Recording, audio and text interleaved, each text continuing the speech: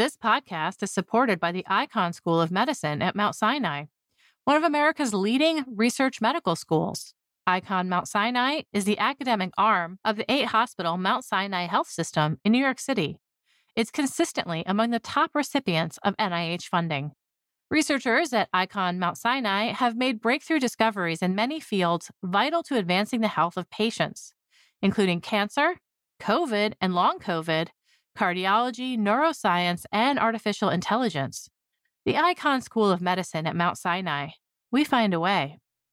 This week's episode is brought to you in part by the NOMIS and Science Young Explorer Award. Are you doing excellent research that deserves recognition? The NOMIS and Science Young Explorer Award recognizes bold young researchers who ask fundamental questions at the intersection of the life and social sciences. Researchers who take risks to address relevant and exciting questions with creative approaches, regardless of the research outcome. Submissions are due May 15th. Visit science.org/NOMIS, that's NOMIS, to apply today.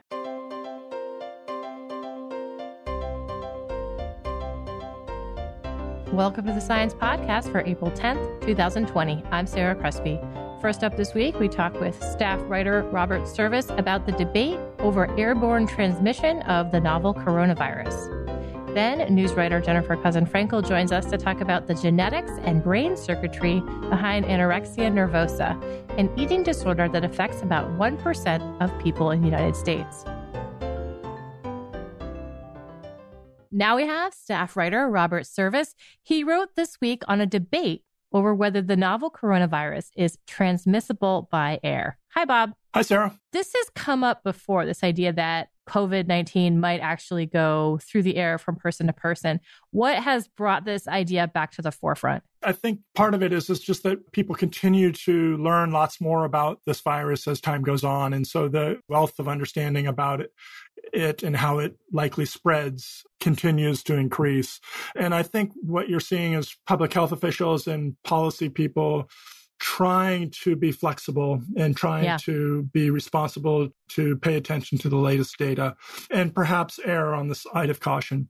So how do you decide if something is transmitted through the air? I mean, we know that respiratory droplets can carry this virus, but what changes the definition to airborne transmission? What has been clear from the outset of this pandemic has been that this virus transmits pretty readily from what they call respiratory droplets when people cough or sneeze. So these are much larger. I mean, sometimes when you sneeze, you can actually see the things coming out of your mouth. That's been the primary understanding as the main route of transmission. And those larger droplets, which can be on the order of 100 micrometers or even up to a millimeter or something like that, they are big enough, whereas gravity will essentially pull them to the ground pretty quickly. And so that's where the whole social distancing recommendation for keeping 2 meters apart from each other, that's where that comes from. So it's related to the drop size and how long they stay in the air. And basically how heavy they are. And so all these drops tend to be encased in saliva and mucus. And so gravity pulls them to the ground.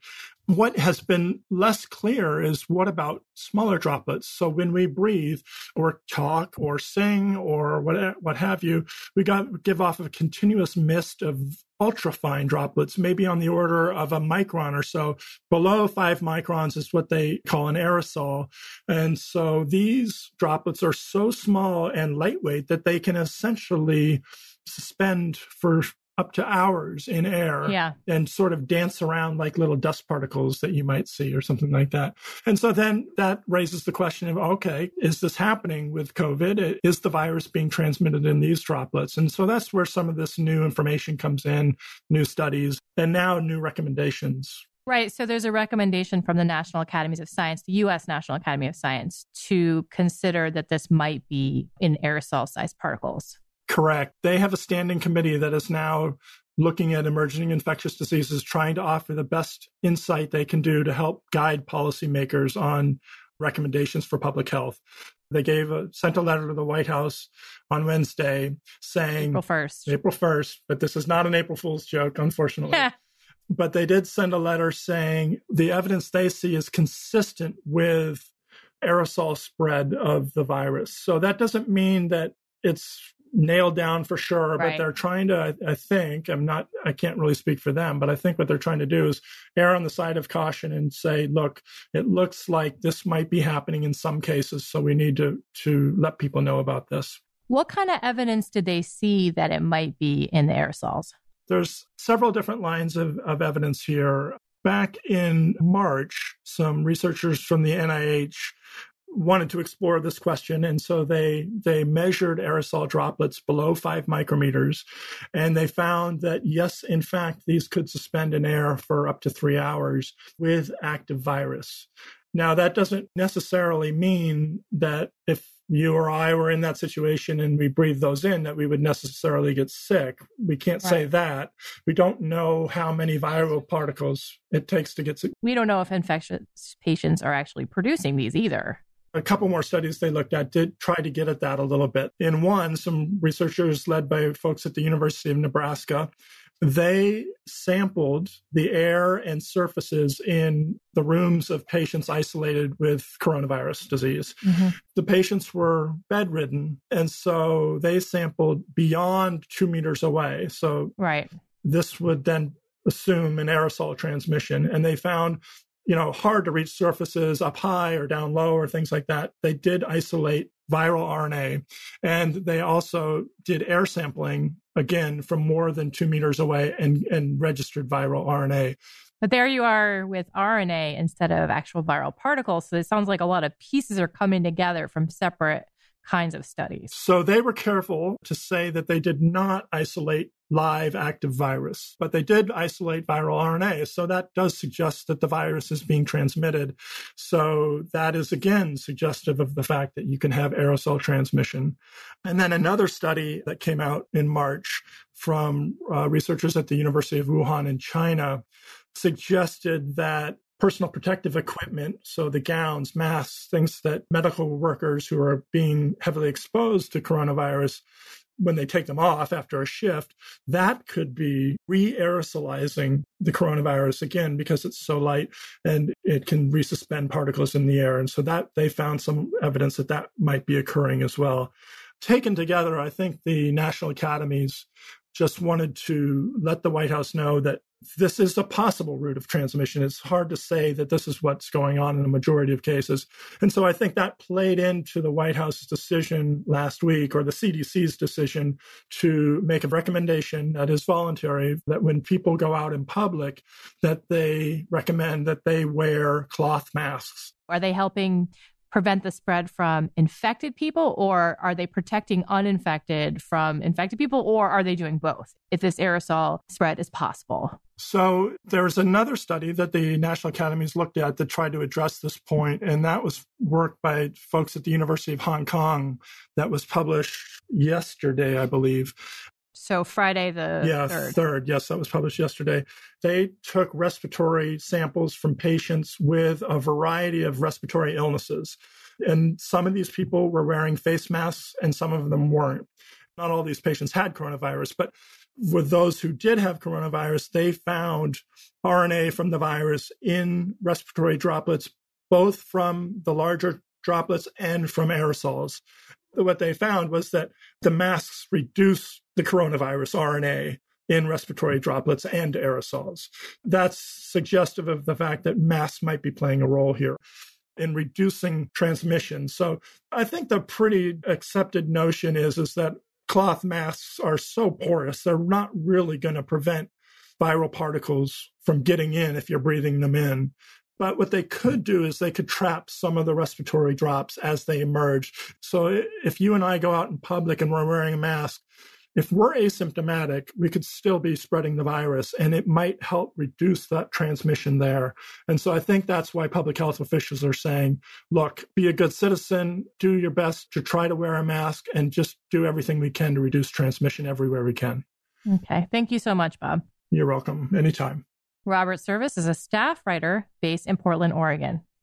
Also in our recent coronavirus coverage, staff writer Gretchen Vogel describes a study being launched by the World Health Organization that will broadly test for antibodies to COVID-19 with the aim to find out the virus's true spread and how long immunity might last. You can find links to Bob's stories, Gretchen's stories, and all our coronavirus coverage at sciencemag.org/podcast. Stay tuned for an interview with staff writer Jennifer Cousin-Frankel about the beginnings of a new biological understanding of anorexia nervosa.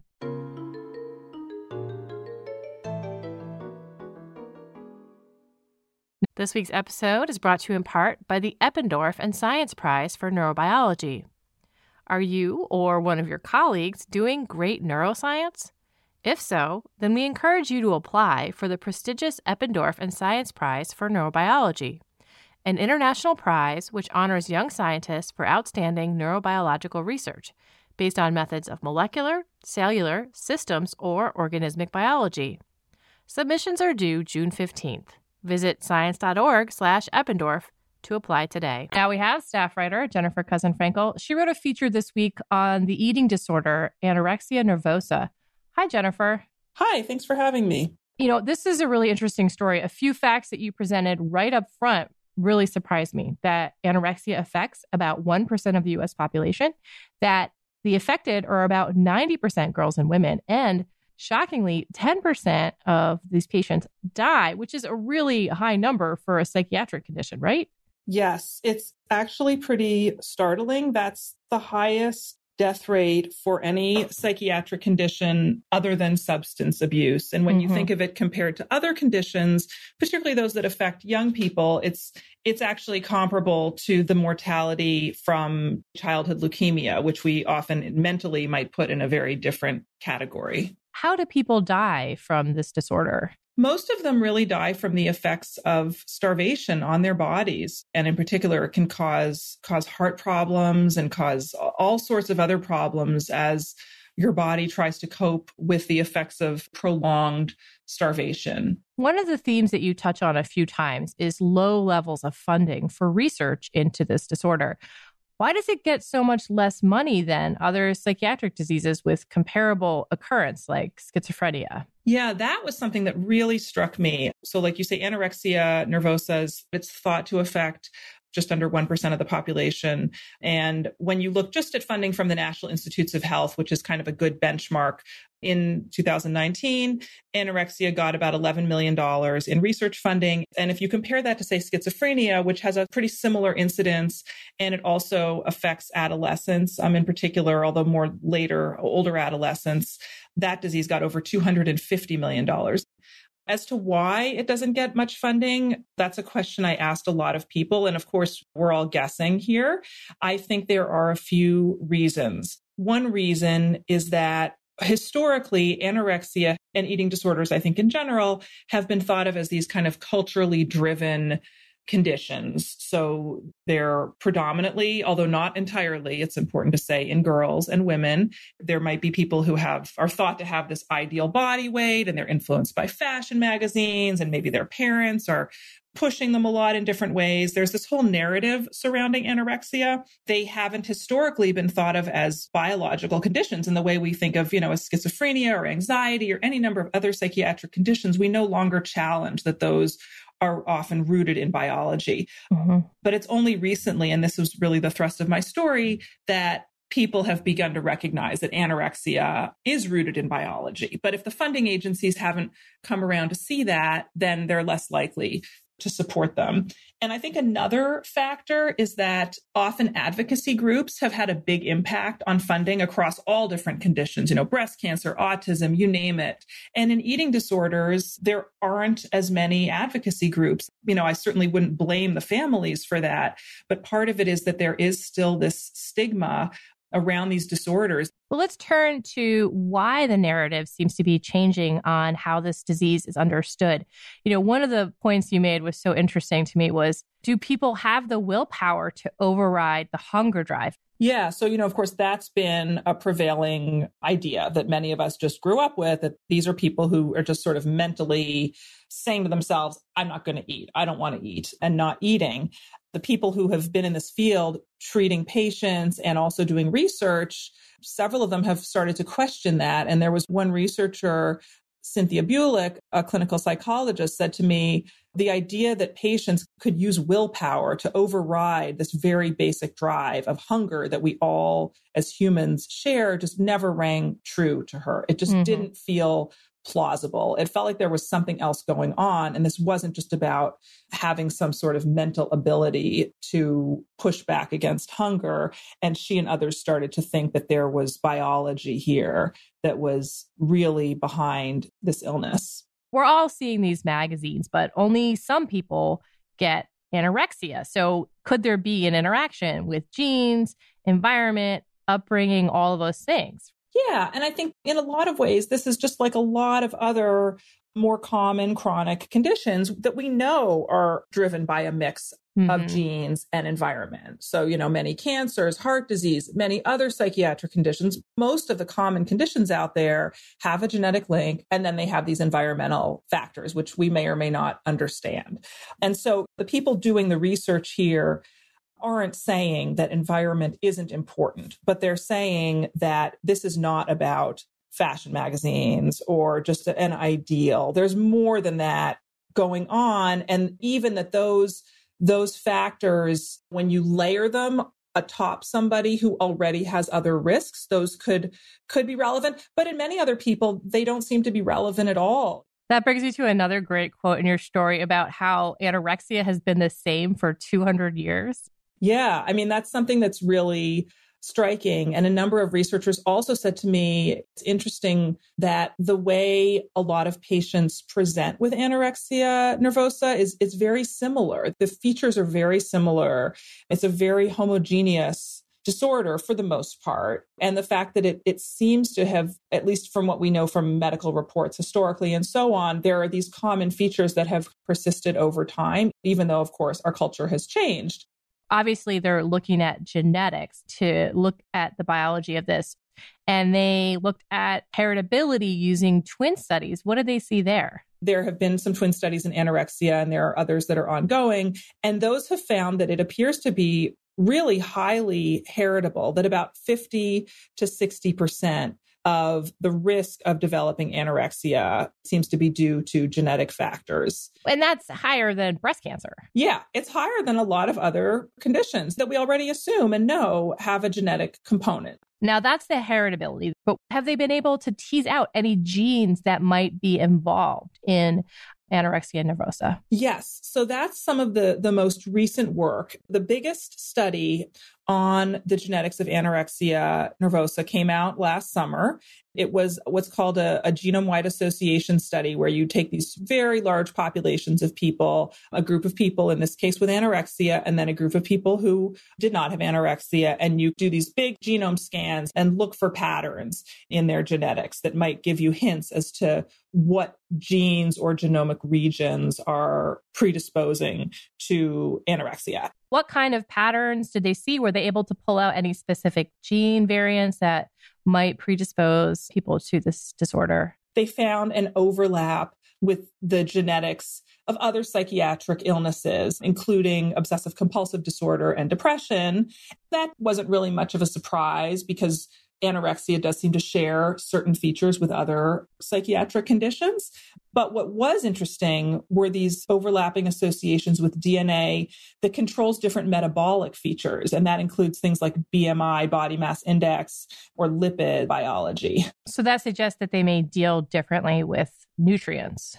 Yeah, it suggests that there may be metabolic differences in people who develop or are predisposed to anorexia. That it's not just about the brain and psychiatry. Are people who later develop anorexia maybe somehow genetically predisposed to a low BMI? Is there something different about their metabolism? There are a lot of questions that it raises that are really interesting. I was surprised that you didn't mention that there was any sex-linked genes involved in anorexia, because we see so many women and girls suffering from this that didn't come through in the genetics. That's a really good question. The genetic study did find some hints of associations with genes that are relevant for sex hormones. And that does fit with what some researchers believe, which is that sex hormones could help explain why this is more predominant in females. The question of why more women and girls are affected is a really interesting question. And again, it's probably a mix of, nature and nurture, like we were talking about before. Another avenue researchers are taking is to look at brain activity. Let's talk about the kinds of studies they're doing. They're asking questions like, what happens in the brain when someone with anorexia is hungry or when they have just eaten something? They're looking at a number of different things as best they can, and these can be tough studies to do. For example, one group has found with MRI scanning that the region of the brain associated with selecting foods is different in people who have anorexia versus those who do not. And when you say the region is different, you mean they use a different region? Yes. Yep. They're using a different region of the brain than healthy people are using. And that has sort of led them to suggest that these people are really using different circuits when they make decisions. In this case, that can make it less amenable to change. It can make it harder to kind of break out of that. And that may help explain why it's not uncommon for patients who have recovered to later struggle with a relapse. There are other people who are really interested in the reward system. One researcher said to me that he thinks that people with anorexia miscode food as being risky rather than rewarding. Most of us find food rewarding and we enjoy it. And people with anorexia may not feel that way. It can really induce a lot of anxiety and even fear to be faced with food that you're expected to eat and be a really difficult experience. This is a good point, I think, for us to talk about the current treatment for anorexia. It's called family-based treatment, and it can be pretty successful when attempted early on. Can you describe how this works? So family-based treatment, essentially what it does is it asks parents normally to set aside many of their day-to-day activities, which could mean, scaling back on work, on school, on hobbies, and essentially to sit with their affected child, requiring her to eat. It's really about presenting food as medicine. If you think of parents whose child has cancer and needs to get chemotherapy, the child cannot refuse to have chemotherapy. They need that chemotherapy, and no one's going to argue with that. It's kind of taking that same frame of mind. And with this treatment, they do often start to eat again, even though that can be a tremendously difficult experience for them, but they can do it. It's sometimes a little hard to get the exact rates, but in about half of people who try family-based treatment in adolescence, it seems to be effective. And in those who try it really early in the course of illness, it's effective in about 70%. It works, but it doesn't work for everyone, especially older women, or if your family structure might not be amenable to that kind of treatment. How can the research that we've talked about today, the genetic research or looking at brain circuits, how can that contribute to new treatments? There is definitely effort to try and develop new treatments. Now, some of these are other kinds of talk therapies like cognitive behavioral therapies that could be included along with family-based treatment or could be instead. There are some very preliminary clinical trials that are testing other approaches. There's one small trial looking at a psychedelic drug in patients, in part because its early data has suggested that the drug holds promise in helping smokers quit and in treating alcoholism.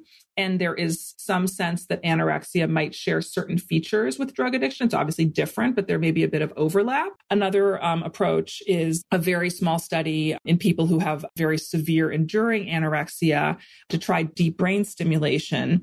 The rationale for that study is that deep brain stimulation seems to work in certain people with obsessive compulsive disorder, which is another disorder that anorexia may have some overlap with. That's great. And I feel like it might be too early for the genetic results to give us a direct line to a treatment at this point.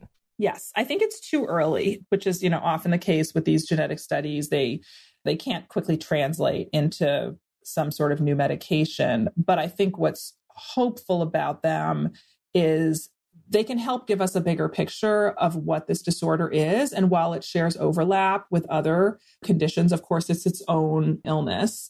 By looking at what it is and what's really happening here, both in the brain and metabolically, and maybe in other ways we haven't yet figured out, that can point the way to new treatments to help patients who really need it. Thank you so much, Jennifer. Thanks so much for having me.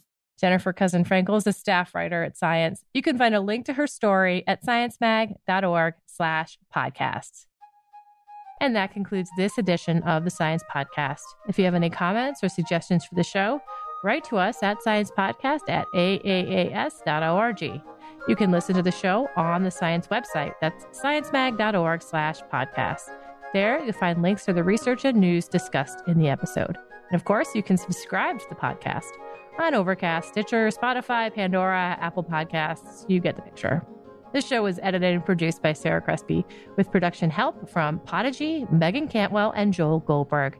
Jeffrey Cook composed the music. On behalf of Science Magazine and its publisher, AAAS, thanks for joining us.